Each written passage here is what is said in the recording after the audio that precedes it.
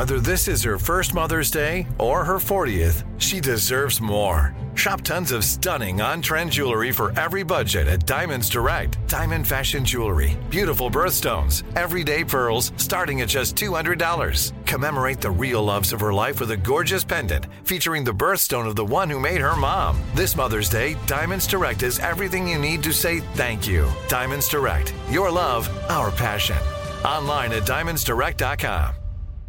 What's up, this your boy Lil Duval, and check out my podcast, Conversations with Unc, on the Black Effect Podcast Network. Each and every Tuesday, Conversations with Unc podcast feature casual and in-depth talk about ebbs and flows of life and the pursuit of happiness. Unlike my work on stage, I tap into a more serious and sensitive side to give life advice and simply offer words of encouragement, yet remind folks to never forget to laugh. Every Tuesday, listen to Conversations with Unc, hosted by Lil Duval on the Black Effect Podcast Network, iHeartRadio app, or wherever you get your podcasts.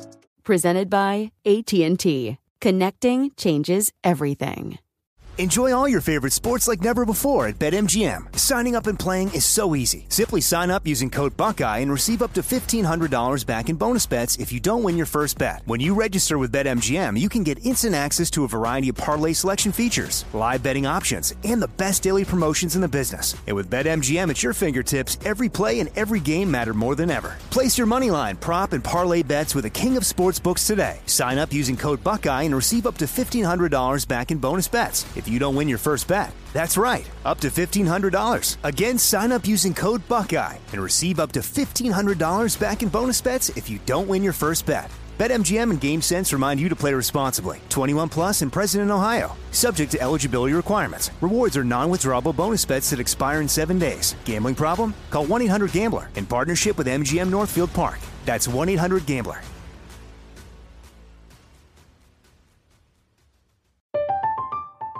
I'm Katya Adler, host of The Global Story. Over the last 25 years, I've covered conflicts in the Middle East, political and economic crises in Europe, drug cartels in Mexico. Now I'm covering the stories behind the news all over the world in conversation with those who break it. Join me Monday to Friday to find out what's happening, why, and what it all means. Follow The Global Story from the BBC wherever you listen to podcasts.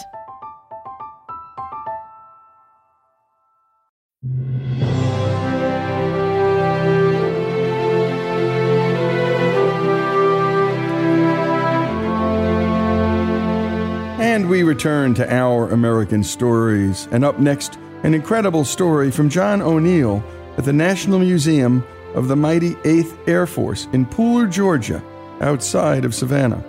In 1943, John's father, John J. O'Neill Jr., served as a tail and waist gunner on an experimental B-17 that became the first American plane to bomb Berlin, all by some extraordinary chance. Here's John with the story. In 1943, the United States Air Force had one problem. Weather was hampering operations. The British came over and said, look, we need the real hardware, guns, boats, ammunition. We have some secrets that we're willing to trade for those. One of them was radar. The United States was so far behind in radar, the British were so far ahead. So when Roosevelt heard that, he said, give them what they want. We want their information, because the Germans had radar. They knew when bombers were coming over and where they were crossing. So MIT, 3,000 scientists took this information and built the first operational United States radar sets to be put in specially equipped B-17s, all top secret. They could literally do navigation and bomb through overcast. My father's friend, Major Fred Rabo, was tasked with bringing these 12 B-17s from Boston, what's now Logan Airport, with the first radar sets in them. So they brought those over in 1943, and they formed a bomb group called the 482nd Bomb Group out of Alconbury. They took crews from every one of the bomb groups, and they trained them how to use radar. The very best navigators, the very best pilots, the very best crews were tasked with this. So the first operational radar mission, so these guys would get up the night before. They were told, you're going to lead the 100th Bomb Group. So these special planes would fly the night before to a base, park there. The next day, they would work with the lead ship, who was doing dead reckoning navigation, and provide them radar fixes. So nobody knew. They couldn't name their planes. Most did. You know, the guys would take a lot of pride in putting their nose art on. But there were these contraptions sticking out from underneath the plane, either under the nose if it was an H-2S set, or underneath the ball turret, or underneath the front of the nose if it was an H-2X Mickey set. Very top secret, and they were called the Pathfinders, the 8th Air Force Pathfinders. My father's patch on his jacket is of a lightning bug with the light on the tail lit up holding a bomb. So it was basically that the lightning bug would light the target, and when they were over it, they would drop the bomb. So all the different 4 squadron patches had very similar type. Either it was an eagle holding a bomb with a flashlight, but they were called the Pathfinders. We wanted to reach Berlin going back to November of 43, and there were attempts to reach it, because remember, now we had the long-range P-51. They also thought it was a great target of morale boost, because remember, we hadn't landed on the beaches of Normandy yet, so they wanted to send a message that Hitler's capital could be reached. So they tried 6 times, starting in November of 1943, and each one of those missions was scrubbed. Fast forward, March 4th, my father's ship is sent to the 95th Bomb Group the night before at Horum. They were going to lead the 13th Combat Wing to Berlin. Maximum effort mission. 750 B-17 and B-24 bombers are to leave for Berlin. Fighter escort all the way to the target and back. The target is the Bosch Electrical Components Factory in Main-Klinkau, a suburb of Berlin just on the southeast. They're going to hit that target because they make the fuel injection systems for the Hinkel bomber and the Luftwaffe's Messerschmitt, and also the Focke-Wulf 190. They get up that day, they pull the curtain for the briefing, and they see the map of Europe, and they see the string, which would take them to the target. Everybody sees Berlin. My father's waist gunner, a guy named Beans from Pittsburgh, Pennsylvania, leans to my father and goes, "Well, we're dead. Make sure you get everything to my parents back in Pittsburgh." And now, of course, Beans would say that if they were going on a training mission. Yeah. He was like the Eeyore of the crew. So every time they would go anywhere, but he says, "No, this time I really mean it." They called my father Oni after O'Neill. It was like his short name, Oni. They all had shortened names. The other waist gunner was Hoppy. The top turret gunner's name was Don White. It was Whitey. So they all had these names. So Moffett was the ball turret gunner. So Bean says, "We're not going to come back from this. We're not going to come back from this." They take off for Berlin, maximum effort. The entire 8th Air Force is going. Weather's real bad. Delayed in takeoff. I mean, we could talk about formation flying and how long it took. Imagine 750 planes trying to get in formation with no anti-collision radar on their ships. It was all by sight. You'd get into clouds you couldn't see. There were so many collisions. And when you collide 2 B-17s or 2 B-24s together with 2,000 gallons of high-octane aviation fuel, 7,000 rounds of 50 caliber ammunition, and a 12,000-pound bomb load, they would just explode, and bodies would you'd never be recovered. So anyway, they get over the continent. There's a radio recall issued. Weather, target obscured, too much weather, return to base. My father said we had gotten a really good position in the formation. We were in the middle of the 750 bomber streams. So there were squadrons in front, squadrons in back, and this whole armada is headed to Berlin.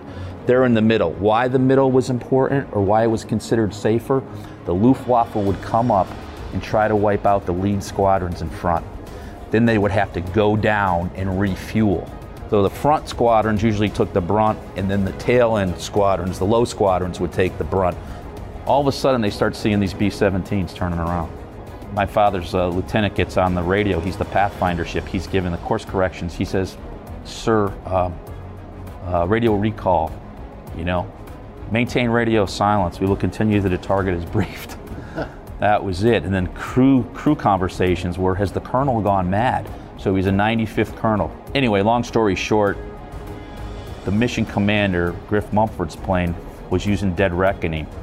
They were drifting further and further off course, so they weren't taking the fixes that the radar ship was giving them. So finally they get on the radio and said, "If you do not allow us to course correct, you're 49 miles off course right now. We're not going to have enough fuel. We're not going to hit the target, and we're not going to get home." So at that point, Mumford says, take the lead. So of the 750 bomber stream, 39 bombers continued to the target. It was the charge of the Light Brigade. They get to the target, the 51s are there, including Chuck Yeager, who had his first shoot down that day. If the P-51s weren't there, 39 ships would have gone down, wiped out, no doubt about it. They get to the target. The colonel wanted to be the first one to bomb Berlin. It was a huge prestige thing going back to the States. He says, back off to the deputy lead position. So he begins to back off. The colonel gets on the IP, or the final bomb run. Can't open his bomb bay doors. They're frozen shut. Bad weather. He says, take the lead, we'll bomb on the Pathfinder. They bomb, they shoot a flare, open the bomb bays. My father's crew is the first United States Army Air Force B-17 to reach, gets credited.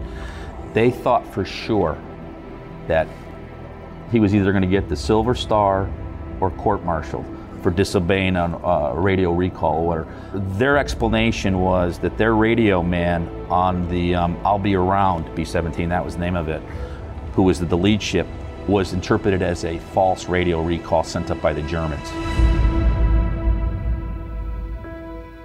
My father's radio operator, who I had the opportunity to talk to, said that radio recall was as real as they got. That was no thing, because they had special codes they were given before every flight. And he says, I verified that. But they stuck with they didn't divert. They stuck with them all the way to Berlin. But the P-51 saved them. 4 17s were lost over the target. 35 of the 39 got home. They flew over Horham. They landed. My father's crew went up to Alconbury, which was about another 25 minutes near Cambridge. They got out of the plane, exhausted. It was like 12 hours in the air, combat, cold. And they were met by one press person. Meanwhile, there was a huge Life magazine, Andy Rooney, Walter Cronkite, all these famous journalists were there at the base at the 95th. They got all the credit in the world of the newspapers, except for one guy from the New York Herald Tribune was at Alconbury. And he heard the story and he interviewed the crew. They were ordered to meet with this guy after their mission debrief. And he told him the story, and he hands him a copy of a teletype. He's typing it out on a special typewriter because it went across a transatlantic cable back to New York, and it was kind of in a code. And he hands it to my father's pilot, and he says, hold on to this. This is the true story of the mission to Berlin. Because he let him, my father's pilot would only talk to them if he was allowed to tell them who the crew was. But the original transatlantic cable was sent to me by my dad's pilot, and he said, hold on to this for history. And I have the original navigation maps that were in the B-17 that Al Engelhart, the Mickey operator, had made all the times, the chart courses, how far off target they were, and how they ended up being the first B-17 to bomb Berlin. And a special thanks to Monty for the great job on the production. The story of John O'Neill as told by his son, here on Our American Stories. From BBC Radio 4, Britain's biggest paranormal podcast is going on a road trip. I thought in that moment, oh my God, we've summoned something from this board. This is Uncanny USA. He says, somebody's in the house, and I screamed. Listen to Uncanny USA wherever you get your BBC podcasts, if you dare.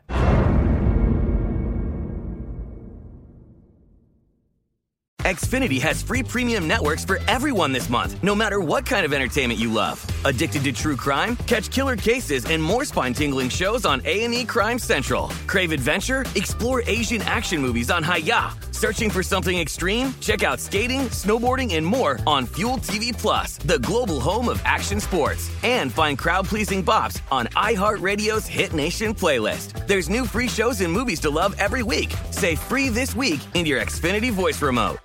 Hey everyone, this is Jodie Sweetin from the podcast How Rude, Tanneritos.